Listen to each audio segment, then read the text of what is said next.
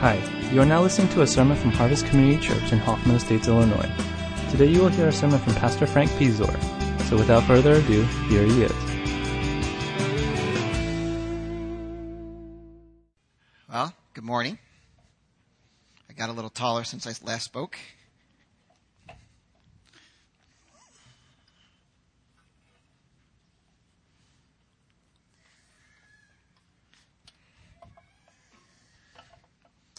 All righty. If you want to open your Bibles to 2 Chronicles, chapter 26. And we'll be continuing our series following the Kings, which if you've been following this series, it's a huge gap in between them. And that's okay. Today I wanted to talk about preventing pride from accessing your heart. And I have only one slide, and I just want to let you know the pride that I'm not talking about is that kind of pride. But isn't that cool? That looks like a movie scene. You know what I mean? Anyway, I liked it. Obviously you didn't. It is cool, right? I mean, they look like they're doing a movie. Like lions. Okay, anyway. Preventing pride from accessing your heart. And I wish I could say that my middle name was Pie, because that would make my first name Humble. Humble Pie, okay. But it's not. I've realized, probably like most of us here, hopefully, is that I do struggle with issues of pride. For instance, I'm very proud about the way I drive. I know sometimes you might think I drive like a grandpa, but I'm a very aggressive driver. I think, Kelly, you saw me that one time and you're like, are pastors supposed to drive like that? Well, probably not.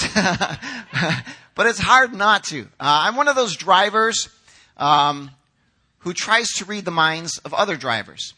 So in your rearview mirror, you see that guy coming up and he's doing 80 on the highway. And in my mind, I'm thinking, how can I accelerate just slow enough to make it look like I'm not about to stick him and cut him off and slow him down by catching up to the other car? Does anyone else do that? Am I the only one? Come on, I know some of you do that because you're looking and you're figuring out, I'm going to get him. Oh man, I'm going to get him. And then you just kind of keep looking ahead. That's pride. Dangerous pride. Sometimes, it's not good. Please, I'm not encouraging you to do that. I'm just telling you it's an issue of pride. How many of you like to have debates on Facebook? Another area of pride. Sometimes I find myself on Facebook just wanting to argue, just to argue. And my wife has mentioned it a couple times. My daughter has said, I'm embarrassed. Why do you have to respond? Just let it go. There's a part of me that's proud that wants to say, I can argue with you. And sometimes there's no real goal other than just to argue. It's an area of pride. I think one of my biggest areas of pride deals with God. I struggle with the way God does things. And like I mentioned a few weeks ago, my thinking on this is that sometimes I think that I know better than God on what should actually happen. It should be this way, not this way. Now, I'm telling you that not to encourage that in you. I think there's a part of us that does question what God does. But the reality is that God actually knows better. But in my pride, I just want to let him know, I'm making a statement here, that I think I know better than you. And I don't. So I struggle with pride. And I want to look at today one of the kings, King Uziah, and how pride worked itself out in his life, how it accessed his heart. And I want to get us to a place where we can prevent pride as much as possible from actually accessing our hearts. Because once it gets in there, it's really hard to uproot. And let me give you a quick definition of what I think pride is in a spiritual sense or a biblical sense. Pride is a life lived independent of God and his help. Pride is a life lived independent of God and his help. We're going to look at Uziah, and I'm going to read the first 16 verses, but here's my first point for today, and it's pretty simple. Remember the past. Remember the past. And we'll see how that fits together in all of this. Verse 1, 2 Chronicles 26. Then all the people of Judah took Uziah, who was 16 years old, and made him king in place of his father Amaziah. He was the one who rebuilt Elath and restored it to Judah after Amaziah rested with his fathers. Uziah was 16 years old when he became king, and he reigned in Jerusalem 52 years. His mother's name was Jechaliah. She was from Jerusalem. He did what was right in the eyes of the Lord, just as his father Amaziah had done. Now, I'm just going to stop here for a minute, park really quick. Uziah is the third book, or the third chapter, in a family trilogy. And the family trilogy goes like this. His grandfather, Joash, and his father, Amaziah, started out as good kings. And so, like them, as it says here, he did what was right in the eyes of the Lord. So his grandfather and his father, as written in Scripture, start out really good. They did what was right in God's eyes. But we're going to see all three of them hit a huge, huge speed bump. Verse 5, going on. He sought God during the days of Zechariah, who instructed him in the fear of God. As long as he sought the Lord, God gave him success. Now here's a couple things to understand about Uziah. His name actually means Yahweh. Yahweh is my strength. He's my help, which is a good start, right? I mean, it's got that beginning. His dad, Amaziah, is looking at him. And I would imagine it's during a time where he says, you know what? God is my strength. God is my help. God is giving us success. He's giving us prosperity. That's what I'm going to name my son. Good start. Way to go. As he grows up, the cool thing is he has a counselor whose name is Zechariah. And Zechariah instructs him in the fear of the Lord. And what happens? As long, as it says here in verse 5, as long as Uziah sought the Lord, God gave him success. Basically, what's going on here is that anything that he did ended up being good, ended up being very successful. The idea here is that he sought, or he frequented, or he lived a lifestyle that spent a lot of time focused on God. That, okay, I am weak, I am in need of God, I need his help, I need his strength. I'm going to focus on that. Now you're getting an idea of where this is leading because it says, as long as he sought the Lord, God gave him success. Well, let's see how successful he was. He would be the kind of guy, I think, today in the United States, over the past few decades, that we would want as president because he does well domestically and he does really well internationally or in foreign policy. Look how it goes. He went to war against the Philistines and broke down the walls of Gath, Jabneh, and Ashdod, which mean absolutely nothing to us, but they're important cities to the Philistines. He then rebuilt towns near Ashdod and elsewhere among the Philistines. God helped him against the Philistines and against the Arabs who lived in Gur-baal and against the Meunites. The Ammonites brought tribute to Uziah, and his fame spread as far as the border of Egypt because he became very powerful. How did he become very powerful? He sought the Lord. His focus was on God, and as long as his focus was on God, he was successful. So when he went to war, he won. That's what it means by being successful. So if he were president today, if he took on a terrorist cell or a terrorist group, we'll say an Al-Qaeda, he would be successful. He would be finding them, he would be getting them, and doing whatever it is. We're not going to get into the politics of all that, but he would be successful in the war on terror. He'd be winning because he's seeking God. He's focused on him. But it goes on. Uziah built towers in Jerusalem at the corner gate, at the valley gate, and at the angle of the wall. And he fortified them. He built towers in the desert and dug many cisterns because he had much livestock in the foothills and in the plain. He had people working in his fields and vineyards, in the hills and in the fertile lands, for he loved the soil. Domestic policy. Everything is going well. He's rebuilding infrastructure. The economy is growing. There's great success. He's got a lot of money. He's putting jobs. You know, if the unemployment was 10%, this guy's making jobs. Now it's down to 3% or 2%, but things are really going well. Why? Because, as it says in verse 5, he was seeking the Lord. And so, domestic or foreign, absolute success. But he wasn't one of those guys who was just resting in the present. Goes on. Uziah had a well-trained army, ready to go out by divisions according to their numbers, as mustered by Jael, the secretary, and Messiah, the officer under the direction of Hananiah, one of the royal officials. The total number of leaders over the fighting men was 2,600.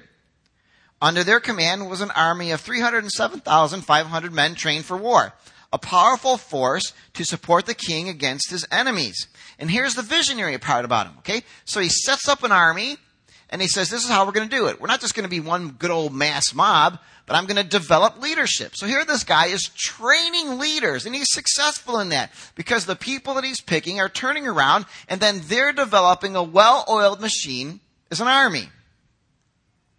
Still thinking ahead, what does he do? He provided shields, spears, helmets, coats of armor, bows, and sling stones for the entire army. In Jerusalem, he made machines designed by skillful men for use on the towers and on the corner defenses to shoot arrows and hurl large stones. His fame spread far and wide, for he was greatly helped until he became powerful. The idea of greatly helped is that God has surrounded him with a wall of blessing. So if you can imagine, like you're walking down the corridor today, if you were standing there by the children's thing, it was a little cold. And the reason it's cold is because once you open up the door and the cold air comes in, you're in this little hallway. It's like a gun. It just, boom. You're freezing until you move off to the side. Well, Uziah is kind of like in that corridor of God's blessing. He keeps seeking God, and he can hit off the wall and bounce off the wall. But whatever it is, no matter what he does, as long as he's still seeking God, he's successful. He's surrounded. He can't be anything but successful. But the scary part is, it says at the end here at verse 15, for he was greatly helped by God until he became powerful. But Uziah, after he became powerful, his pride led to his downfall. He was unfaithful to the Lord his God, and he entered the temple of the Lord to burn incense on the altar of incense. He didn't learn from his past. He didn't remember his past because his grandfather was an awesome king. Joash was a mighty warrior doing all of the right things. Everything was good until what? Until he became proud. He lost it. Whole bunch of things went wrong. And in the end, he was assassinated.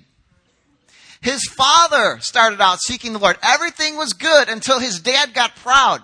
Won a big victory against the Edomites. And then instead of trusting God, he trusted himself, took on other gods, was kicked out, and ultimately assassinated. You would think after seeing his grandfather and his father start out well, but not finished so well, that he would have said, wait a minute, something's going on here. Good start, pride, really bad start. Good start, pride, really bad start. You would think he would say, good start, I should pay attention so that I don't run into trouble, so that I can keep reigning as king and not have to worry about someone coming and slitting my throat.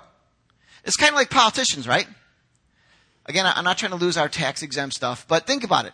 How many politicians do we know who sit there and think, I can be corrupt because I'm so smart, I'm going to get away with it. And then they get caught.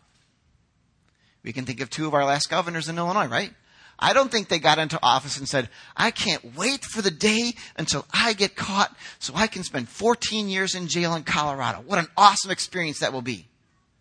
No one says that because we seem to forget the past. And Uziah in his pride has forgotten the past. I don't know what he was thinking. I honestly don't.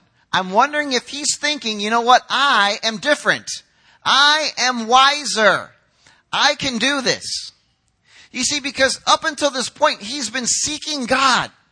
And he's been surrounded by this wall of blessing so that everything he does bears good fruit for him and for his nation. This is awesome. This is fantastic. Why not stay on that path?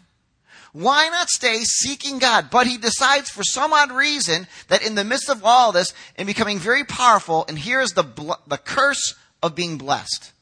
The curse of being blessed. He became proud. I think he started to go, I'm pretty good. Yeah, God helps me. But I'm pretty good. I'm so good, you know what? I'm going to go down to the temple and I'm going to take the job of the priests and I'm going to offer incense. Because you know what? God is with me, man.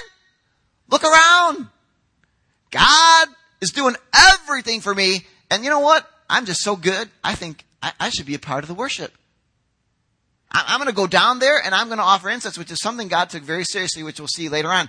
But it is his pride that grabbed a hold of him, thinking that he might have been different, and boom. We're going to see that he's not different at all. He didn't learn from his past. How many of you have made a mistake in the past that you regret? Right? Just about every one of us, right? If we had the high school students here, they're in their own service. You're wondering, why is the youth pastor here? Shouldn't he be over there? That's okay, it's my mistake. But if they were here, I'd be telling them, listen, do not be like Uziah. You think you know, but trust me, your parents, through experience, know. Remember our past as you go forward. Learn from our mistakes. Whose mistakes would you like to learn from? Yours or somebody else's? I'll be honest with you, I'd rather learn from somebody else's. Why go through the pain? Somebody says, well, the only way you can learn is if you go through the pain. But why experience the pain if you don't have to? That's like saying, you know what, I've never been in a car accident, so I'm going to be in a car accident just to know what it's like in a car accident. Wouldn't it be wise enough to think, you know what? I've seen car accidents. I'm going to drive better. I'm going to be less aggressive. I'm going to be less filled with pride. How many of us have heard experiences of road rage, right? And sometimes I'm actually in my pride scared because I did something that I know the other guy knows that I did, realizing what happens if they go off on me. Why didn't I learn? Because I think I'm different. God is with me, man. I'm not going to get into a road rage incident. He's going to protect me or something. No. How many of us as singles will say, yeah, I'm struggling. I want to date somebody, and then we keep dating the wrong person. Should have learned the last time, right? But no, because there's something that says, this time is different. This guy, this girl, they're different. I'm different. I've grown. I'm more mature. And then later on, same place, same thing. Why don't we learn from our past? I'm not really sure why Uziah doesn't really understand what's going on here. Maybe he really thought he was different. But the truth is, he could have been. He could have been different. And the circumstances were different. But God's not different. So God's going to deal with his pride because here's this guy whose name means the Lord, Yahweh, is my strength and my help. And I'm going to be humble and depend on him and accept his help. But instead, what does he do? He becomes proud and says, you know what, God, I don't need your help. And I wonder if he got to a place where he said, you know what, God, you need me. So I'm going to go down there and I'm going to show these people how to worship you. And that's where his trouble is going to happen. Because, as it says in verse 16, but after Uziah became powerful, his pride led to his downfall. Thought he was somebody special. Now, I wish I could say, man, what a bad guy, but let's be honest, I'm in the same boat. Maybe not in the same way, not in the same manner, but in a lot of ways. Because I forget my past. I forget the things that make me regret how I've done things in the past. So my question is this: are you learning from your past and continuing to grow? Because here was his problem. He didn't learn from his past. He stopped growing. He took matters into his own hand, filled with pride, said, God, I don't need you and I don't need your help. You need me. Watch me work. And that's when we get into trouble. We can avoid a lot of problems if we learn from our past as well as the past of others. That takes humility, doesn't it? To actually say, you know what, I really don't know. I have no idea. I have no idea what I'm doing. Help me out. But that leads us to our second point, which is found in the next few verses. Develop strong relationships. So if we want to prevent pride from gaining access to our hearts, we have to develop strong relationships. Verse 16, but after Uziah became powerful, his pride led to his downfall. He was unfaithful to the Lord his God and entered the temple of the Lord to burn incense on the altar of incense. Azariah, the priest, with 80 other courageous priests of the Lord, followed him in. They confronted him and said, "It's not right for you, Uziah, to burn incense to the Lord. That's for the priests, the descendants of Aaron, who have been consecrated to burn incense. Leave the sanctuary, for you have been unfaithful, and you will not be honored by the Lord." Or in other words, favored. King excuse me.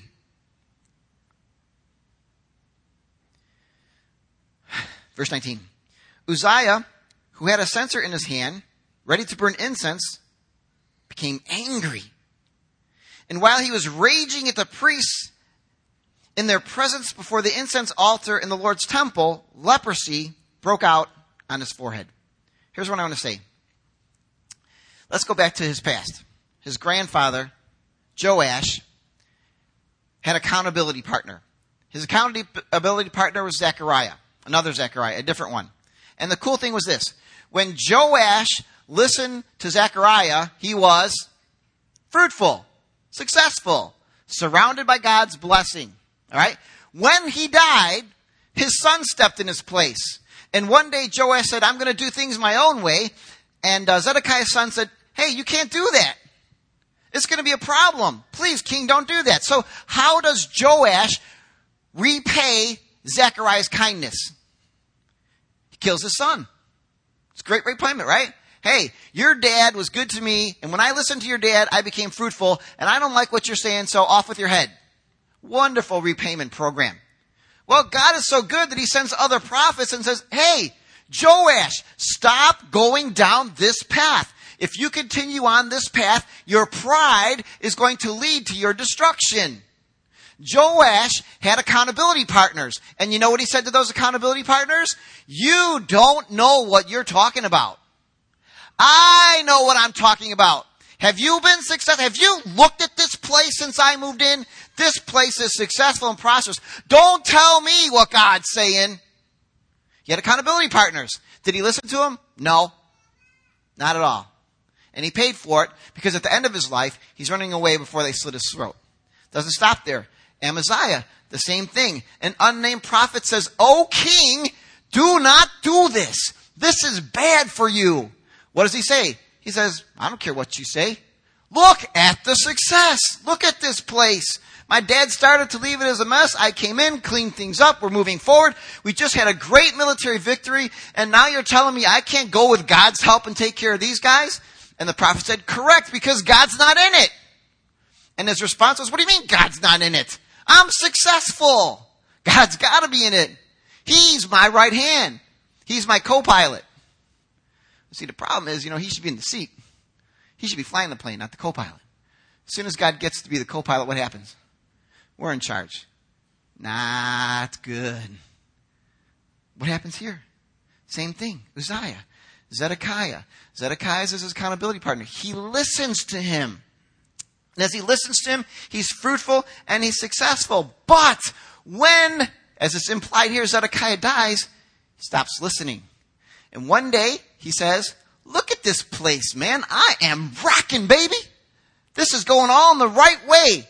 I think God really needs me, and so I'm going to go and I'm going to lead worship."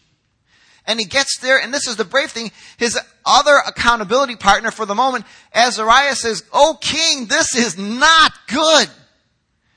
Don't you understand that what you're about to do is a grievous sin against God? Because way back in the times of Aaron, there's other people that messed around with that incense thing, and they died. Not good. Learn from your past, O king." And what does Uziah do? He goes all Bobby Knight. Or Alec Baldwin towards his kids, right? He's picking up things and he threw them out. Scared you, right? Of course, that would have been a good lawsuit. But he's going crazy. He's going nuts. What are you guys talking about? Come on, me? You talking to me? Huh? You talking to me? And he's walking around like that. And what happens in the midst of all that? While he's in the midst of his pride, bam! Leprosy breaks out. All over him. Let's read it again. Uziah had a censer in his hand, ready to burn incense. He became angry. He is raging at the priests in their presence before the incense altar in the Lord's temple. Leprosy broke out on his forehead. Foolish man. And here's why. Because when he came in and he had this incense and he said, you know what, dudes? I'm going to lead worship today. Azariah says, no, king, this is not good. Please don't do this. He had a moment right then and there where he could have said, you know what? You're right. This is wrong. This is wrong. I'm sorry. I blew it. I sinned. Filled with pride, and I'm going to leave. But instead, he goes ballistic. And he's angry. Let me say something about accountability. Because I know one of the things as we're starting our dig groups, and at Harvest we've been talking about accountability for years. Accountability does not work. It is not a cure-all. We have seen 3 kings, family, who had accountability. I'll give you a 4th king, King David. So he's looking over, and he's seeing Bathsheba, and he says, who is that girl? Man, is she hot. One of his counselors says, oh, hey, isn't that your best friend's wife? It's accountability right there. What did he say? He said, oh man, I shouldn't have looked, sorry. Walk away. No, he said, get her for me. Accountability does not work unless you listen to your accountability partner. And I've been in accountability groups where you sit down with people and you point something out and they go, you know what? It is different this time, or I am different. Not learning from the past. Uziah should have learned because he's supposed to read God's word that tells him don't mess with the incense. That's one of the king's job. Read through the scripture to remember God and his commandments. He forgot. He didn't learn from his past. And now his accountability are saying, don't do it. Don't do it. And he says, I'm going to do it. You don't tell me what to do. And he pays for it. So accountability does not work unless you're willing to. And you know why it doesn't work? Is because a lot of us are filled with pride. Don't you tell me how to do this. Who do you think you are? We're sitting in this group and I see your weaknesses and now you're telling me I'm not supposed to do this? It isn't going to work unless you're going to humble yourself and say, you know what, I could be wrong. I think it would have been really interesting if Uziah, even if he would have been embarrassed, absolutely, positively embarrassed. And a lot of us don't go to accountability groups because we're embarrassed of who we are. Come on, let's be serious. Why be embarrassed about that? We're all messed up. There's no one here that walks around and says, man, my life is perfect. We all struggle with something. And that's what pride does. It separates us, not only from God, but from the people around us.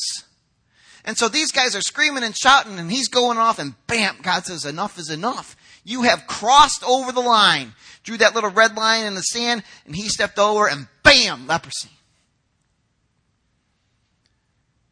If you want to prevent pride from gaining access to your heart, you have to have people who are around you, who are seeking God, and people who you will listen to no matter what.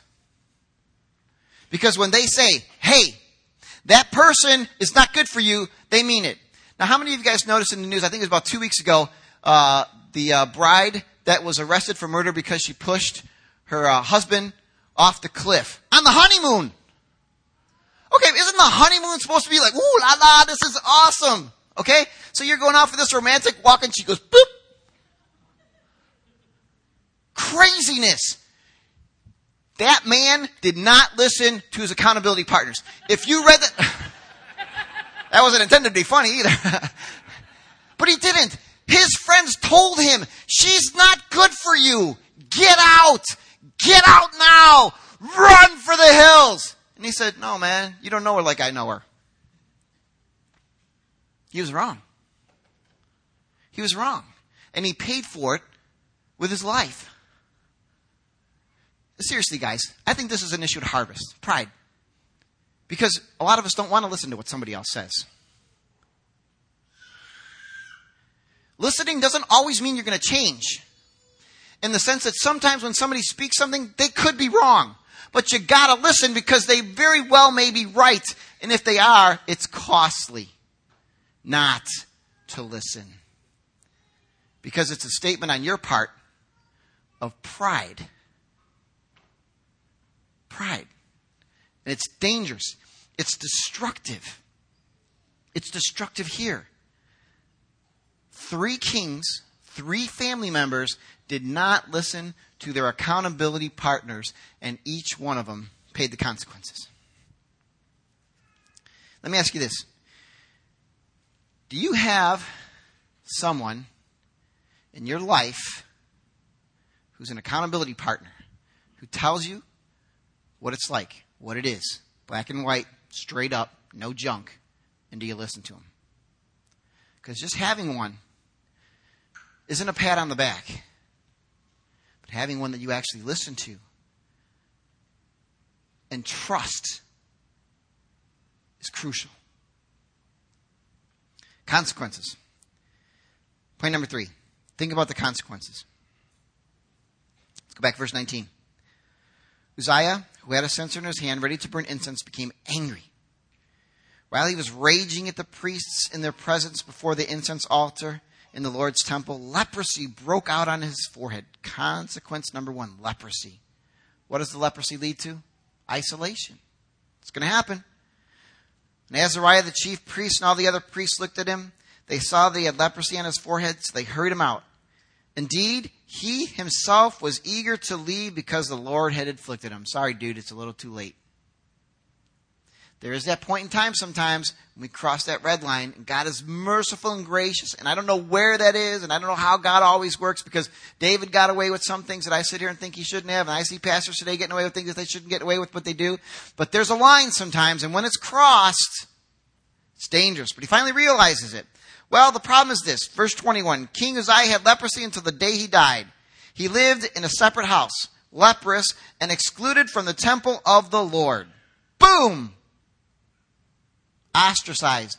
The man has leprosy. No one wants to go near him. He's isolated, living in his own apartment all by himself.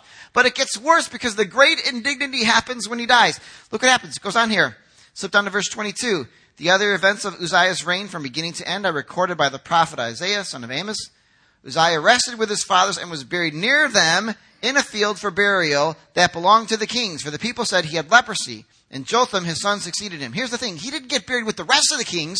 He got buried in a family plot, which is cool, but not the coolest. It's like being a veteran, and you have the opportunity to be buried in Arlington Memorial. But then you do something that is traitorous to your country, and they bury you somewhere outside. So you could be a Medal of Honor hero, saving the lives of many, but when you blow that one thing, which is a scary thing, because isn't that the consequences? Think about it. It's true in sports, it's true in politics, it's true in life. People don't remember all the good things you did. They just remember how you finished. Right? And that's the consequences this guy's facing.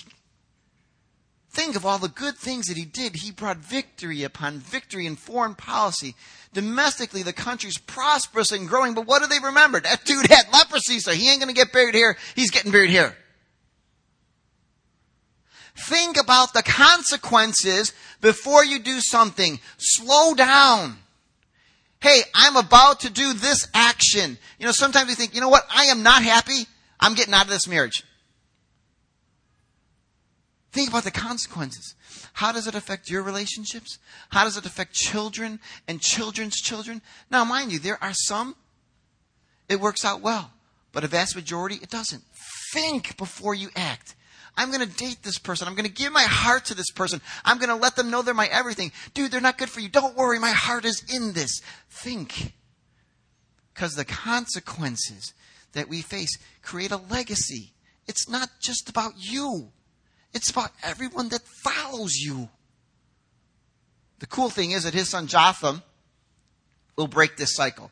The trilogy is over, and we have a new chapter. But the consequences are incredible. What a great loss.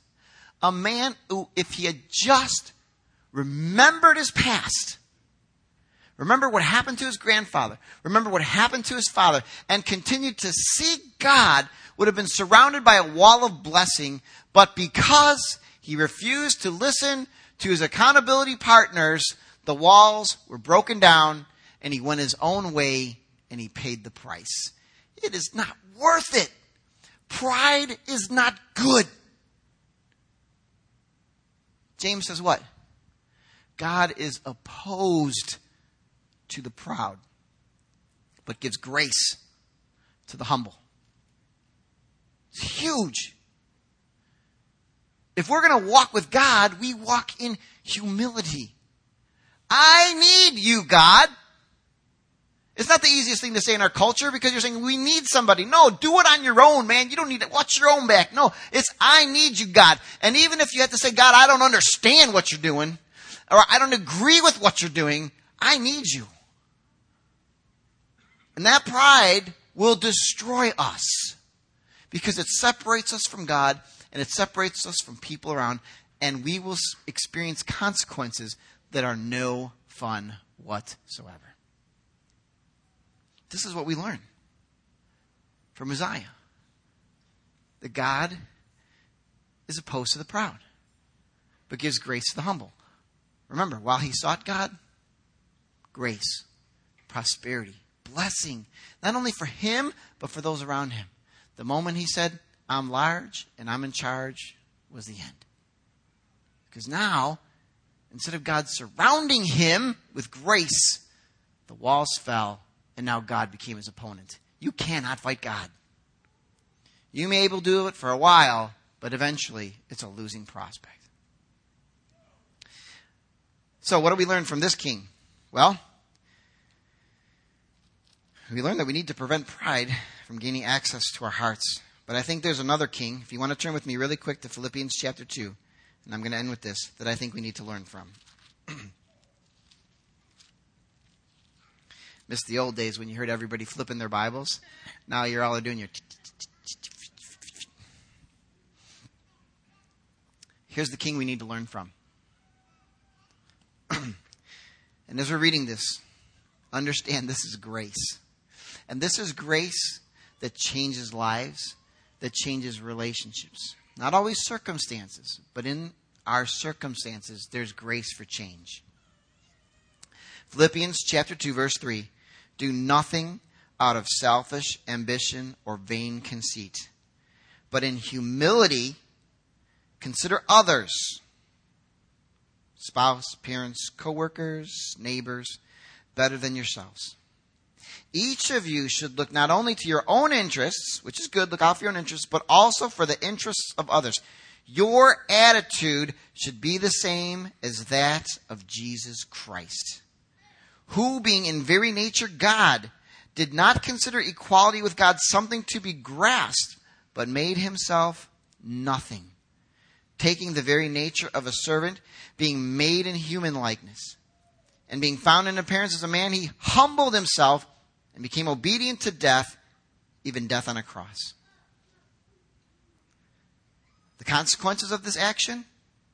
Therefore God exalted him to the highest place and gave him the name that is above every name, that at the name of Jesus every knee should bow, in heaven and on earth and under the earth, and every tongue confess that Jesus Christ is Lord, to the glory of God the Father. Prevent pride from gaining access to your heart.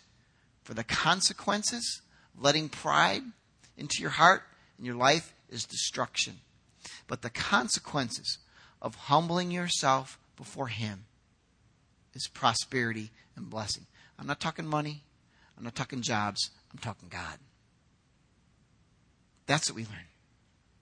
Humility is a much easier path to walk on in God's economy. So I want to encourage you today, as you look at our lives, myself, yourself, and you're looking at that areas of pride where you have begun to live without God, you have become independent of him and his help, to stop. Even if you're not at that Uziah raging storm moment, step back and say, God, thank you so much. I'm going to listen, and I'm going to do it your way, because my way is just going to lead to trouble. It could be a relationship you're thinking about.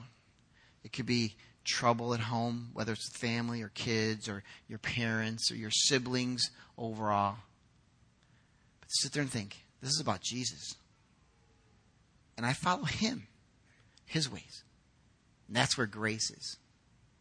Let's pray.